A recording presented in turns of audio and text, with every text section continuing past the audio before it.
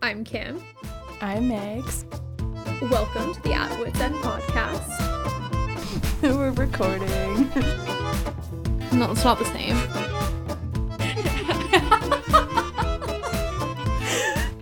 Why are we here? What have I done? Who am I? Who am I? Like, it's so obviously not. But that you're just uneducated. It's not that bad. I don't know, is that even a word?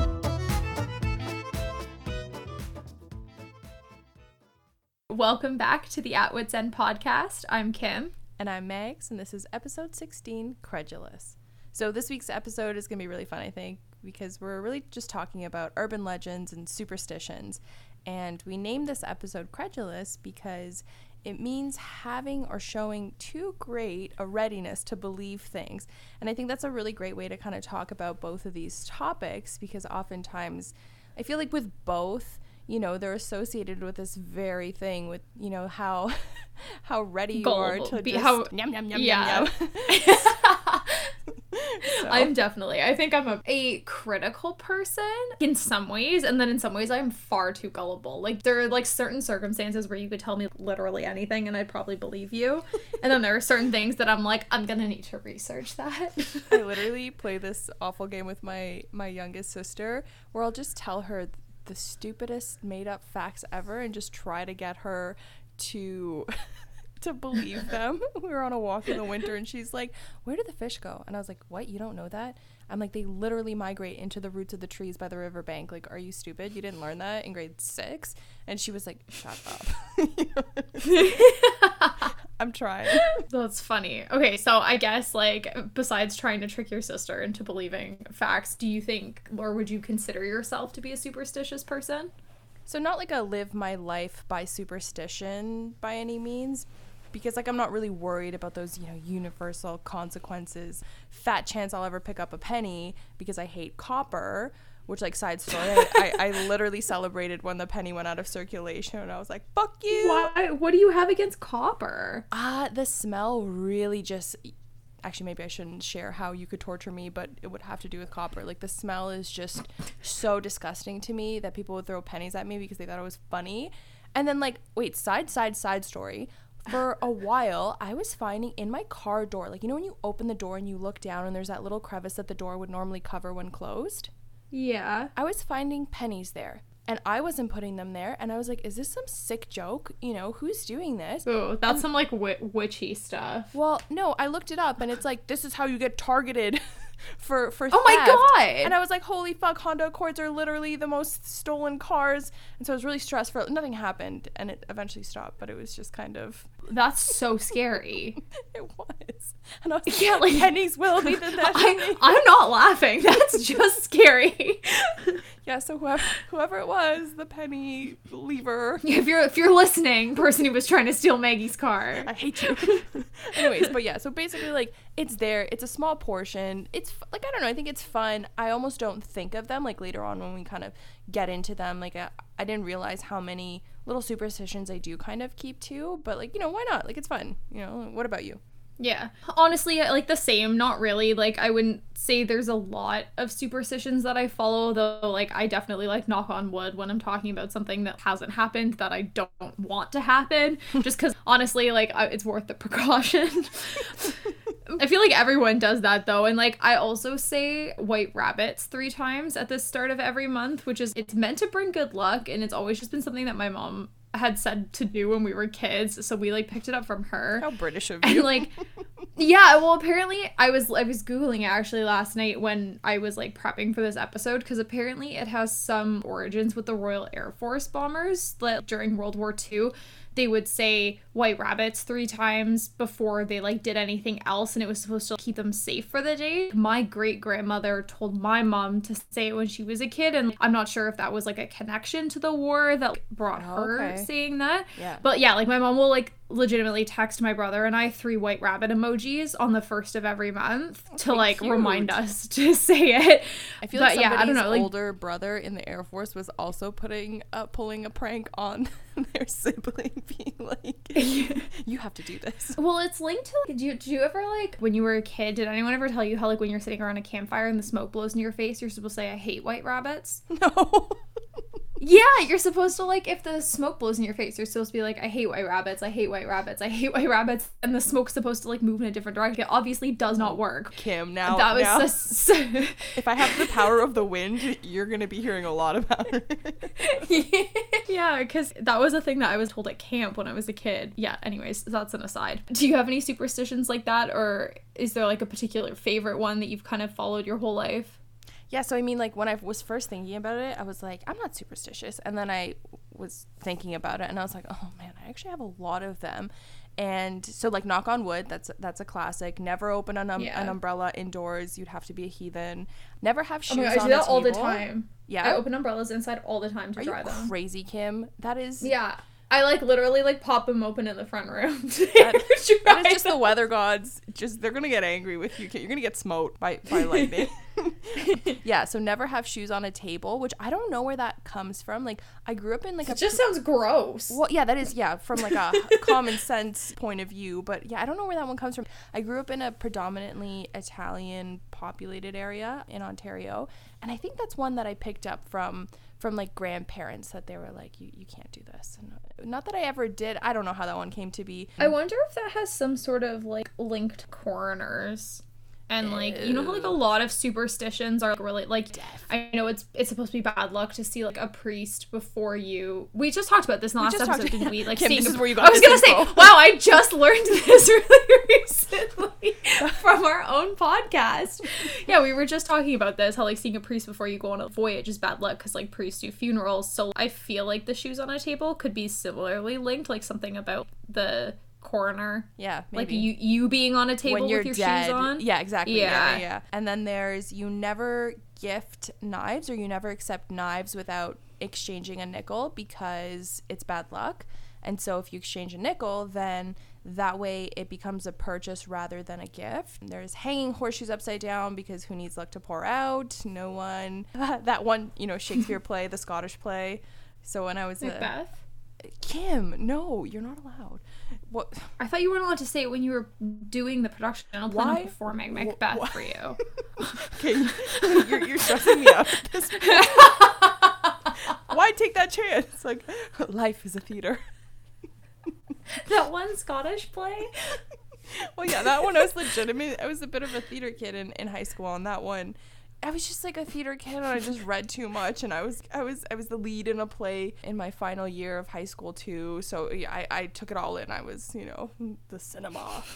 And so, which actually, did you know that apparently Shakespeare pulled the wording from real incantations, and then a coven of witches were like, hell not, and then that's why the play is considered to be cursed. Oh, I didn't know that. Yeah, so it's real shit, Kim. You don't fuck around with that. Anyways, but like, I swear it has to do with actually performing the play. It does. You're not supposed to say it inside of a theater, or a theater in general. And yeah, performing it, there's always, different bad things that happen when you're actually putting it on. Which why do that? Are you just trying to kill someone? Because that's a really great plot for murder. Just hire. Yeah. Okay. Noted.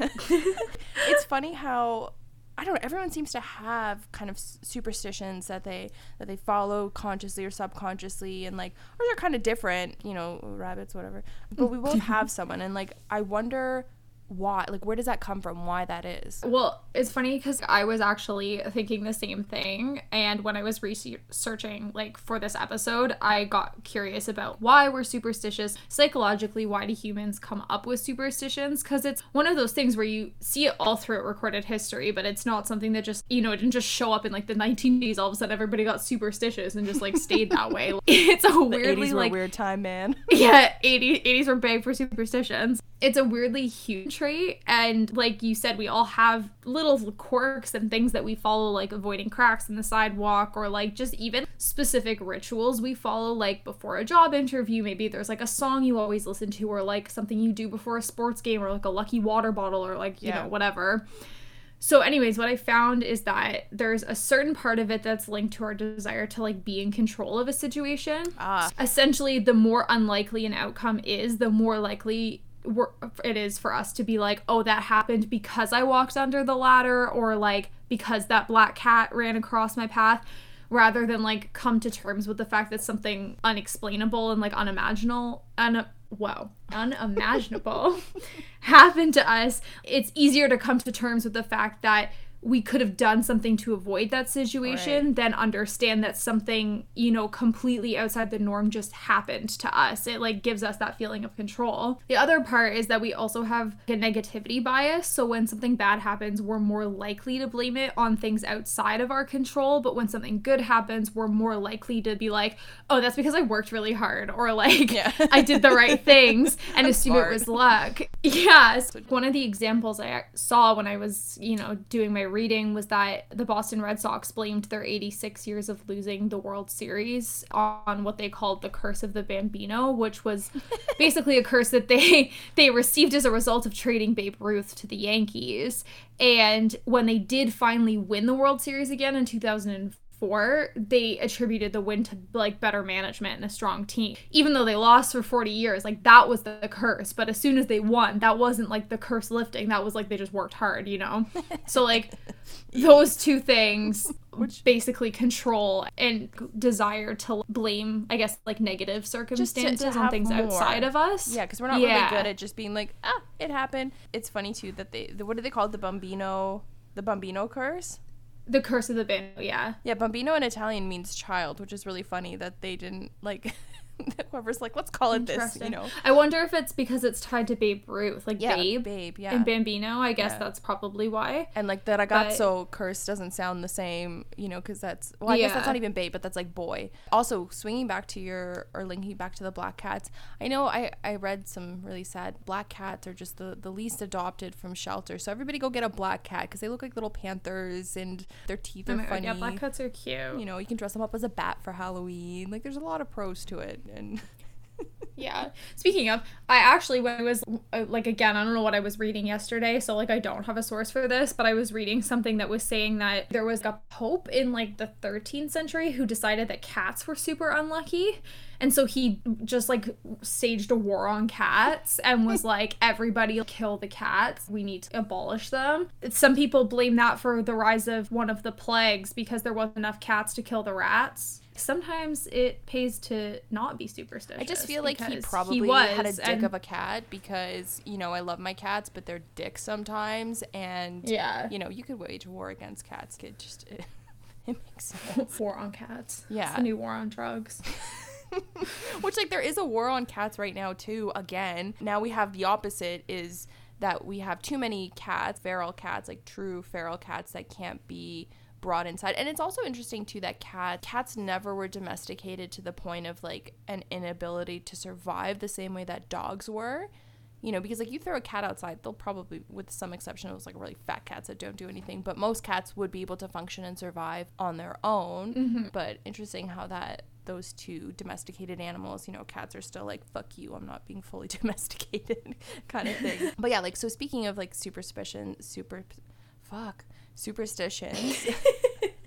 do you think that they then really, like, you know, we're also talking about urban legends, like, do you think that there's a tie there, like a connection there, you know, the whole idea of like it happened to a friend of a friend of a friend, and you get both in like an urban legend, and you know they're warnings against something, or like they direct you to follow certain behavior in order not to suffer the consequences of your actions, or like, you know, a beast coming after you, which I guess in itself is a kind of superstition, right? Yeah, I think so to a certain degree. Like, they're both really about like explaining the unexplainable and directing people's behavior a little bit, like under this idea that you're avoiding some terrible fate or years of bad luck, or like, I don't know, whatever the result is for you not following the specific rule that's being set out. But I think where superstitions direct your behavior, you have urban legends that kind of show us what it is we're really afraid of, or like what the concerns are. So it's like almost the superstition tells us what to do, but the urban legend tells us like why we're doing it.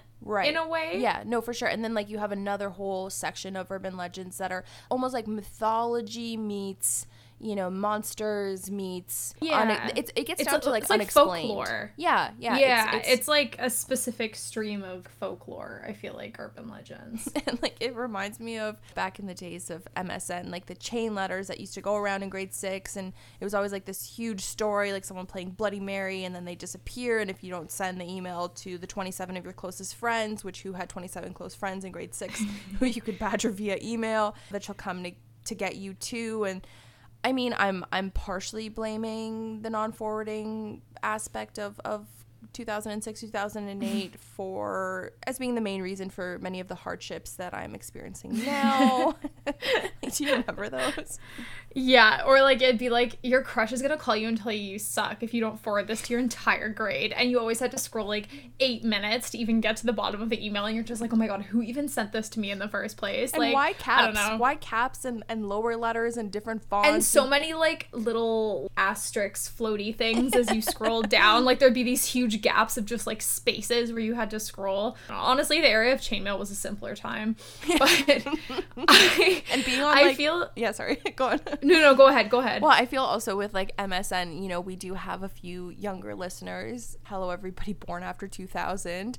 MSN was the glory days. You would spend hours on the computer hoping that, you know, so when somebody came online, this little box would pop up on the right-hand side, and you could customize your name, what you were doing, if somebody, your phone number, all of these things. And I wonder the reaction for us, you know, not mid-90s babies, if somebody played that sound or certain sounds that were prominent in MSN, what would that do to you? You know, would you be stressed? Would you be sweating? Would you be excited? Do you remember when like people would log on and log off and log on again just to like try and catch someone's attention and be like, message me. Hey, I logged on 16 times for your benefit.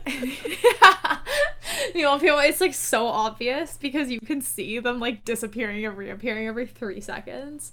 Yeah, but I mean, I tested the whole chain letter. I had one that was like very specific, and I was like, okay, scientific experiment, let's see what happens.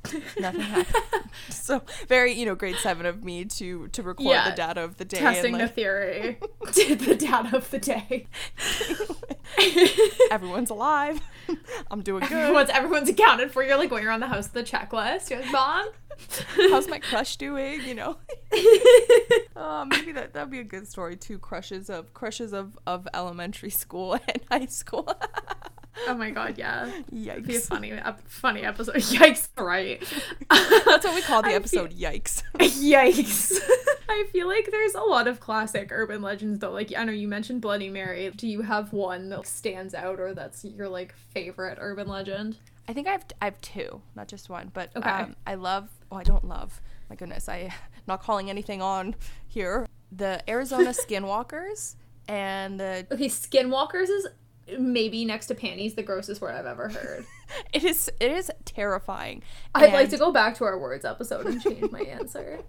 It all links back to that episode. We'll have to do like a round 2 of that episode eventually, because there's so much more that we can kind of dive into without becoming a full-blown this is about words podcast. You know, everyone here who's like, let's hear about your love lives, and we're like, no. The origin of this word. Yeah, so it's the Arizona Skinwalkers and then the Chupacabras. I don't know if you've heard of either of them. I'm ready. I am well educated. Yeah, I was gonna say I have heard of chupacabras before, but like I don't have a lot of knowledge, so I would like you to explain both to me, please. Okay. We'll start with the chupacabra because you already know it. So I'll give a quick recap if anybody's listening and they're like, "What silly ass word is that?" So basically, it is Spanish for the word goat sucker. And the first kind of tales... What? Because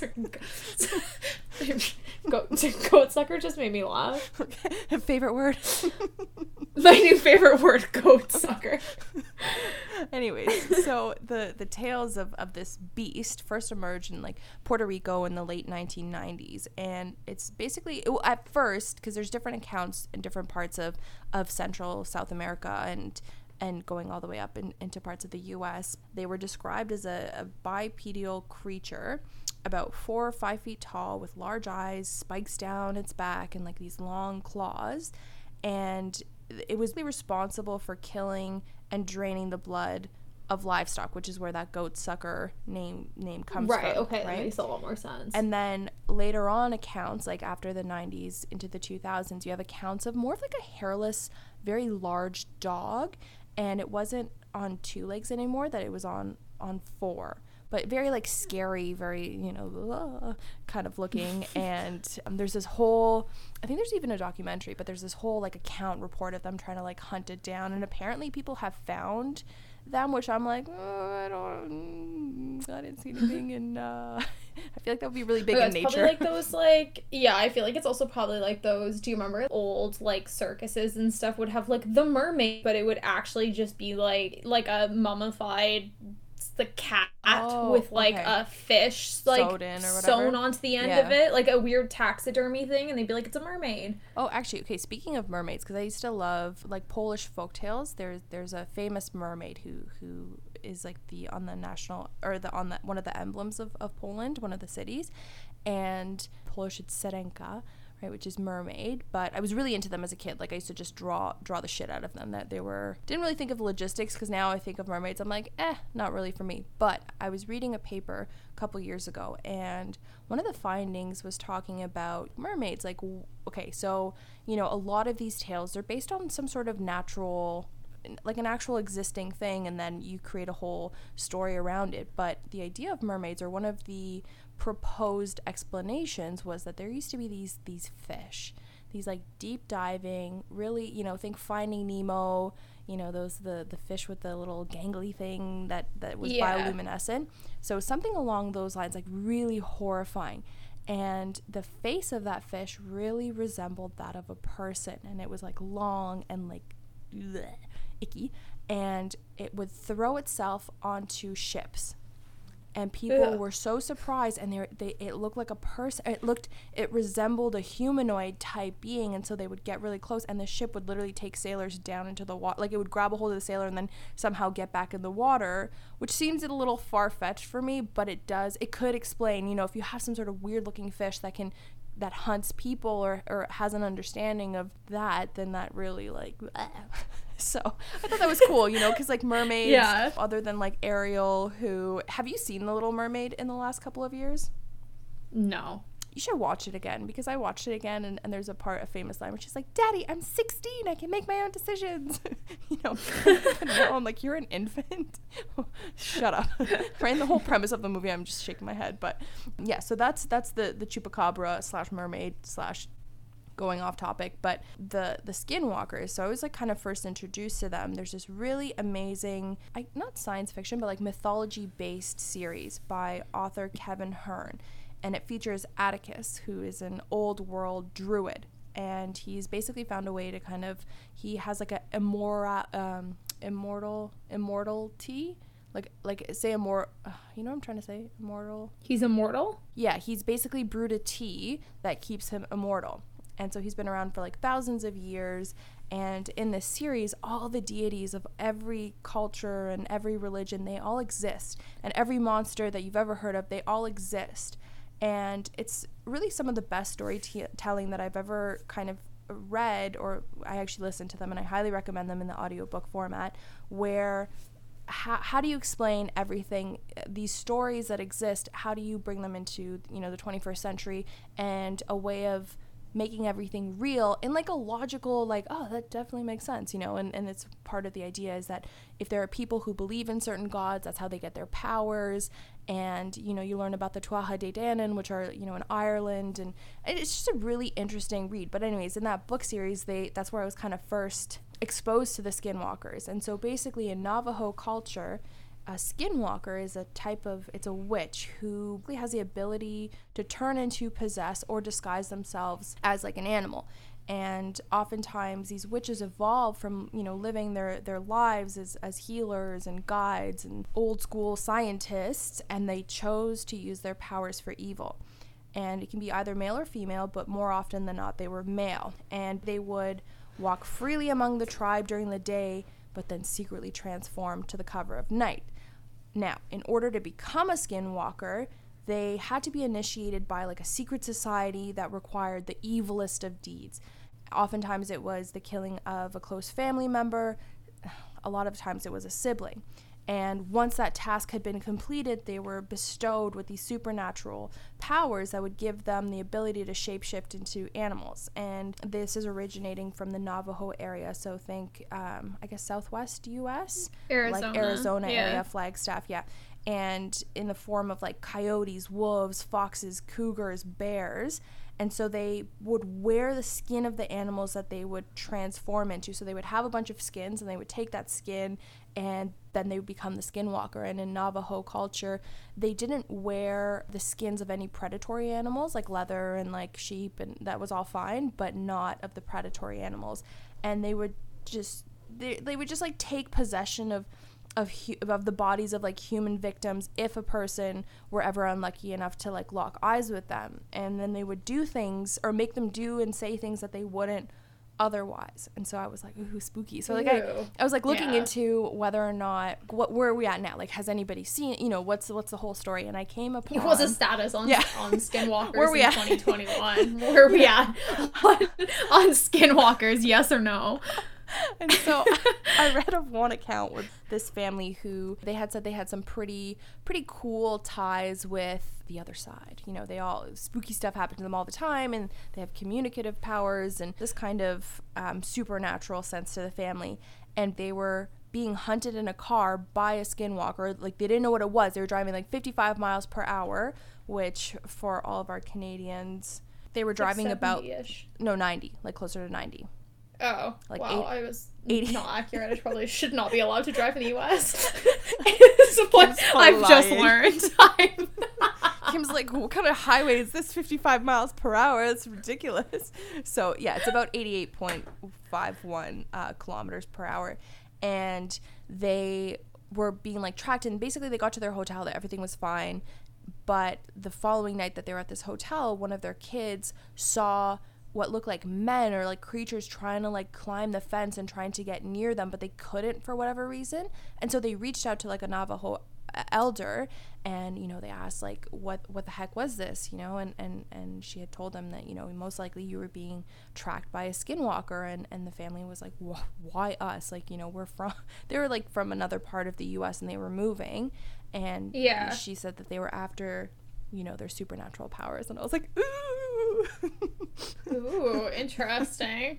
Those are my two favorites. And, you know, I think they're more, they're good urban legends. I think they're not even legends. I feel like they're real. But anyways, what about you? Okay, so I do have one that's actually Canadian. I came across it the other day, and I thought that I would pick that one for my favorite. But before I get to that one, did you ever hear about the whole lights out thing, where there was like, it was rumored that gang members basically drove around with their headlights out as part of like an initiation for new members, and then they'd wait for you to be driving down the road and flash your headlights at them to like let them know that theirs aren't on.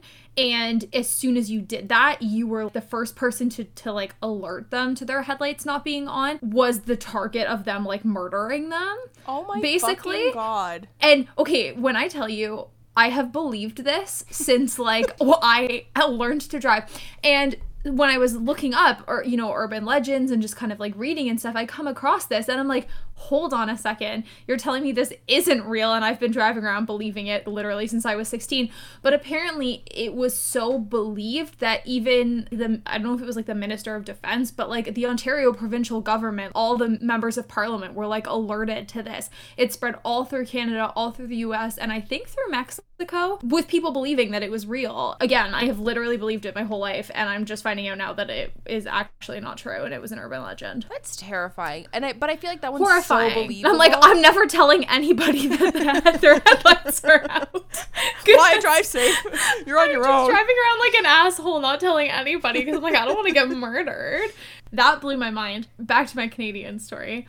This one there's no like warning attached to it or like superstition. Right. It originated in Toronto. Lower Bay Station was a part of like the TTC subway system, and it was only ever open for like a super short time. I think 6 months was like the total, and it's been officially closed since 1966. Long time. The station itself and like the tunnels that like surround it, obviously like they still exist, and they're often used for things like filming movies and stuff, like when they want to make it look like the New York subway, because I believe it's illegal to film in the New York York subway system, so like they go to other surprised. countries. Yeah, and when there isn't something being filmed in it, people have actually entered it, you know, during those quieter hours and have reported seeing a lady in red looking like she's about to go to like a, you know, like a social gathering or something. She's in this red frilly dress. She has no feet and apparently no eyes, and she glides up and down the platform. She's said not to be malicious, but a lot of people have heard her singing to herself at night. I just thought that was super interesting because people have also questioned like what she's doing there and how she ended up there, because the station was only open for 6 months. It seems kind of odd that like the ghost of a woman would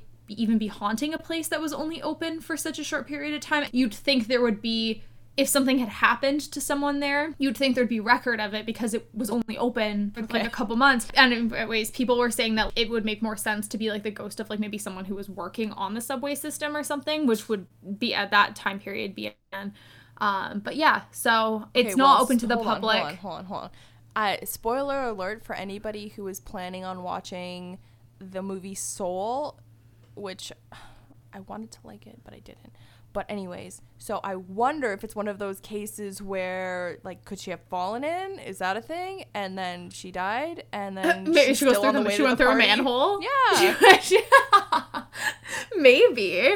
I don't know. I just thought it was super interesting. And like I, you know, there aren't many, like, you know, New York City has like the whole alligators in the subway system urban legend and stuff. That one's real. That one's for real. But I mean, like, Toronto is also like home to a lot of kooky people. You know, nothing brings up the kookiness as Toronto. Like I've been to a lot of big cities, but somehow I'm like, how is Toronto winning this? You know, we lose at a lot, but this one we can't be beat. So, who knows? Yeah, no, there are. But yeah, I should also mention that the subway station, if anyone's thinking of going, it is actually closed to the public, but they do open it occasionally for like Nuit Blanche, which is like an art festival, which is so fun. And Canadian Music Week. And apparently they did like a special event there one time where like they like showcased, like they pulled up 2 trains and you could see like clips from all the different movies that had been filmed there. Oh, that's interesting. Which is really cool. That is cool. Yeah, I thought that was really cool. But that's my Toronto urban legend for you. Yeah. And like, so, okay, going back to, I guess, superstitions and urban legends, like, this kind of got me thinking of, I was reading something and it was talking about, you know, where do we learn, so you learned some of your superstitions from your mom and stuff. I think a lot of mine were picked up from, like, school, and it's interesting how this idea of the playground being the original source, you know, where did you learn about many of the things, like legends, you know, you learn from them about school. And it got me thinking of, I have another like Canadian based story. So in grade 6, we went on like I think it was like 3 or 4 day trip to a camp called Muskoka Woods. And Muskoka, from where we were living, was like three. I think I've been to Muskoka Woods. Yeah, it's really fun. They do such a good job there, and there's like a campfire night, and they tell scary stories. Which, like, why we're in the forest, away like quite far from any main road, where they tell a bunch of 6th graders scary stories is beyond me. But I remember this story that they told, where basically they had, so I think the camp opened in the either 79 or 69, so like a while back, but before that it was just kind of like private land. And you know, in the 20th century, Muskoka was still being developed. Like, there's parts of it that were popular, but it was really like a vast area of like wilderness.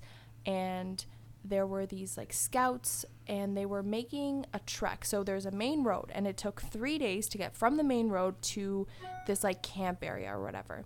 And when they were there, they were doing a bunch of different things. And one of the members of their camp was acting kind of weird, or like one of the scouts was acting a little bit weird.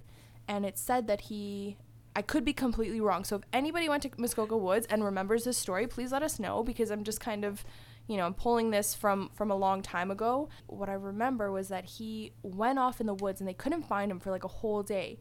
And that night they had a fire, and he came back, and he was said to be like a wild animal, and he was possessed, and he was trying to kill them. And so somehow they were able to just like grab the bare necessities, and they made the 3-day hike back to the main road in 9 hours, because this person was chasing them, and he was never heard from again. Ooh, scary. The thing is, like, that can like really when you're a kid, in like, the fucking forest. yeah, like, and just like, generally you're so gullible. I feel like there's a certain age where you just accept everything as like the truth because you just like don't understand the concept that like somebody could not be telling you the truth. I remember I have this like vivid memory of being in like my senior kindergarten class, and I came to school and I had just gone to like a birthday party on the weekend, and I got this loop bag with a yin yang necklace in it, and I was wearing this necklace, and this boy came up to me, and Christian Wigglesworth, if you're listening, I haven't seen you since I was 5 years old, but like this has haunted me. He was like, don't you know that like the two sides of that necklace pop out and they'll slice you up? I never wore that necklace again because I was so scared that they were just gonna like randomly fly out one day and just like chop me up. The opposite of tranquility and peace, inner peace. Yeah, nothing to do with the actual meaning of yin yang. He was like, yeah, those are used by like ninjas and stuff, and they're gonna get you. You should probably stop wearing it. And I was like, you're so right. I should absolutely stop wearing this. Try to explain to your mom after, and then he's gonna. Yeah, I'm like, I can't wear it. I believed it. I was like, that's fact. Like, thank you so much for telling me before something terrible happened to me. At least that's like a small thing. And I wonder from like a psychology point of view, that'd be a really cool question to ask a psychologist about, you know, the comfort and superstitions. Like you said, that it's a control thing. So if you have any of the impulse control like disorders, if that's associated to a higher belief in superstitions and stuff, right? And it's funny because like, you know, we're just kind of wrapping this up, and it's been an interesting one. When I was doing a lot of the research for this, there's a lot going on in the US, and like I'm currently watching, highly recommend on Netflix, it's like UFO declassified information. It's a very good show, but you know, there's a lot going on in the US, and you know, when I was researching a lot of these things, and so many urban legends are coming from different parts of the U.S. I didn't even touch on Sasquatch, which real or not real? Oh, I feel like there's a right or wrong answer to this. I'm going to say not real, but... Wrong, Kim. He's definitely real. Anyways. So that laugh after? I know, okay. While I was kind of researching, then I stumbled upon state slogans that have been used for like advertising purposes. So like I cannot stress enough how these are not the official like state motto. These are like what you'd find on like a t-shirt or like a mug. And okay. They had me hollering. So for the last little segment before our Philomath, I want you to guess the state motto. And I kind of chose, there's a lot of them, and I kind of chose ones that aren't like too incredibly stereotypical, but just like funny enough that you're okay. like, obviously. I'm ready. Honestly, also, if you're setting me up, because I set you up with that word one to fail, that like I'm making all of these wrong, but like, okay. Pretty good. I read them through to my testers beforehand just to see how hard, because I don't need to traumatize you with very difficult, obscure, you know, mottos. But and also for our US listeners, hey guys, follow us on Instagram, because we see how many of you are listening from the US, but I'm gonna have a look through our followers here. Yeah, for some reason nobody wants to follow us on Instagram, so like, we have good content. Okay, are you ready? Number 1. Yeah. Okay. No shoes, no shirt, no problem. Florida. Alabama. Oh, okay. You know what? Both of those check out. Yeah. for me. Okay. First line of defense from the Canadians. Oh, okay. Hold on. Yeah, pull up a map, because some of these... Yeah, I might need to, because, like, I'm, like, about to say something that's gonna be, like, in the Midwest. And, like there's no way you're an idiot. New Mexico. They have to move through 8 states before... I'm gonna go with Minnesota. Close. Montana. Michigan. Damn it. But They have like a body of water. Excuse me. No. I like how it's the Canadians. As if the Canadians are a threat by any means. Yeah, I would also argue that Michigan is quite low, and first line of defense would be more of a Montana situation. Or technically Minnesota or Maine. Well, but you have to think of who's the most volatile of the Canadian provinces. I don't know if I can say it's Manitoba or Saskatchewan, or Alberta True, or it's BC. You know, as you move further west, the more chill that they get, / the more people you find. There's like 6 people in Manitoba and like 7 in Saskatchewan, and stereotypes. True. But yeah, no, I thought that was funny. The Canadians. Okay, ready? Come happy, leave broke. Oh, Nevada. Yes, very good. Okay. Nice. Vegas. My sister, when I asked her, she's like, Vegas. I was like, that's not a state, Yeah. you moron. Okay. Small, yes, but we know what to do with it. Oh, funny. Hold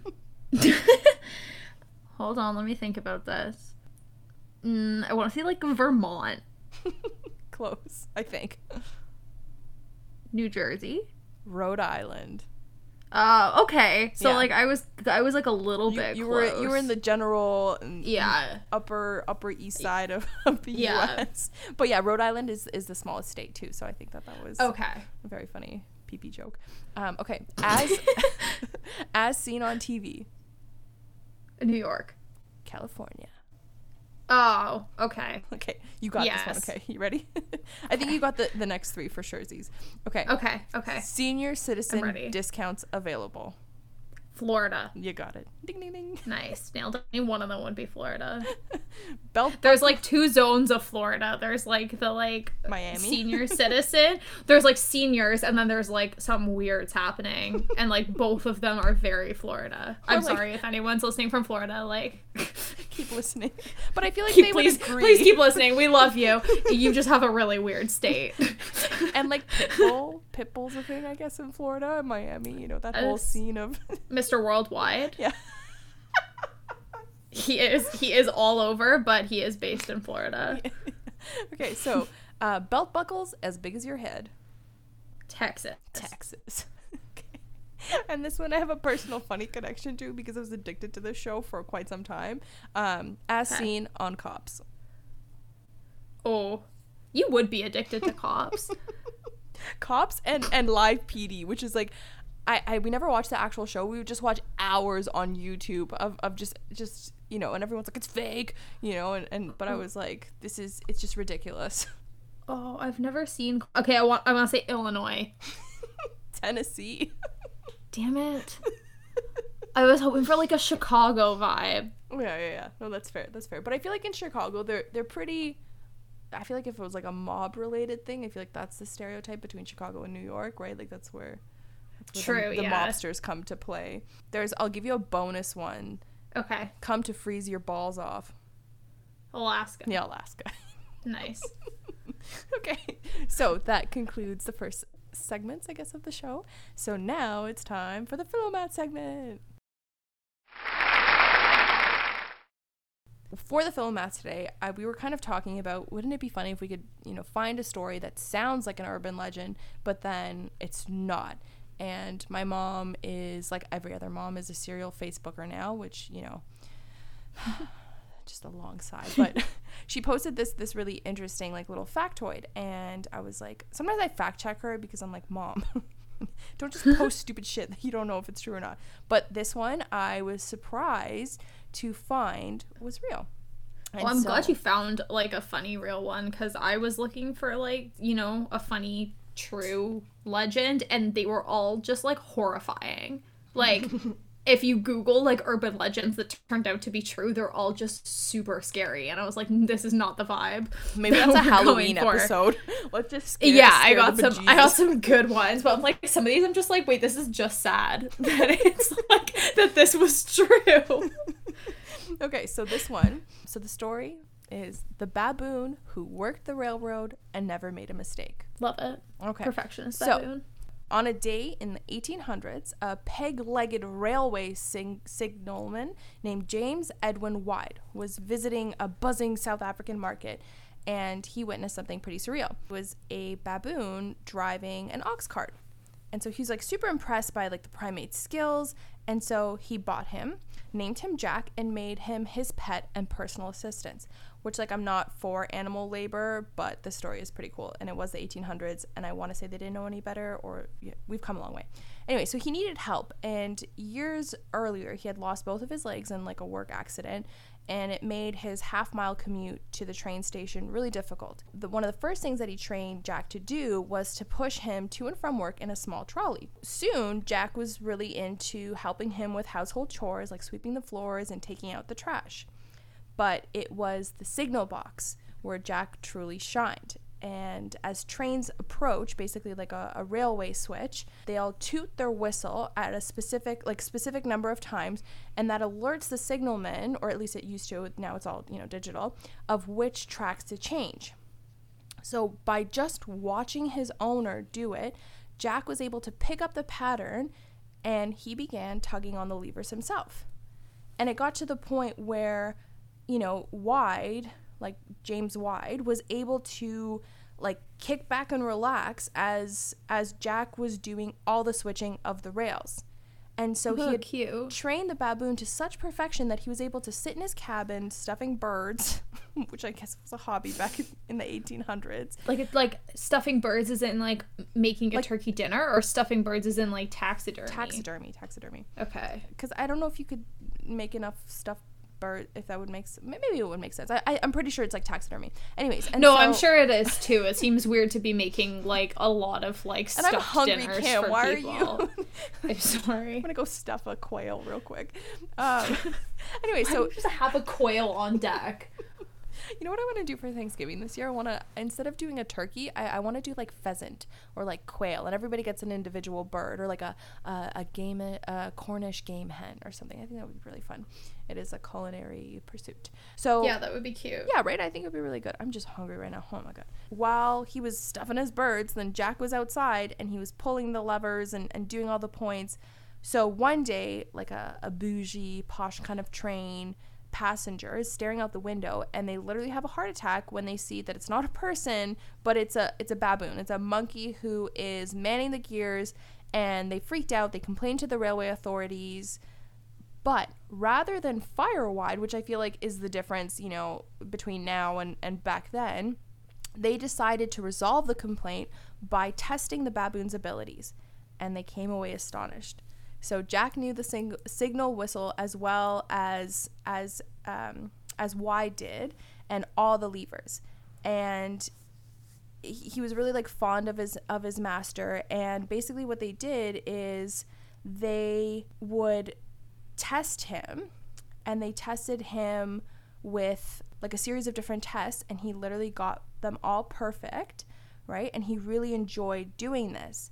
And so then he was given an official employment number, and he was paid 20 cents a day and half a bottle of beer weekly, which that's another violation that I don't even want to think about.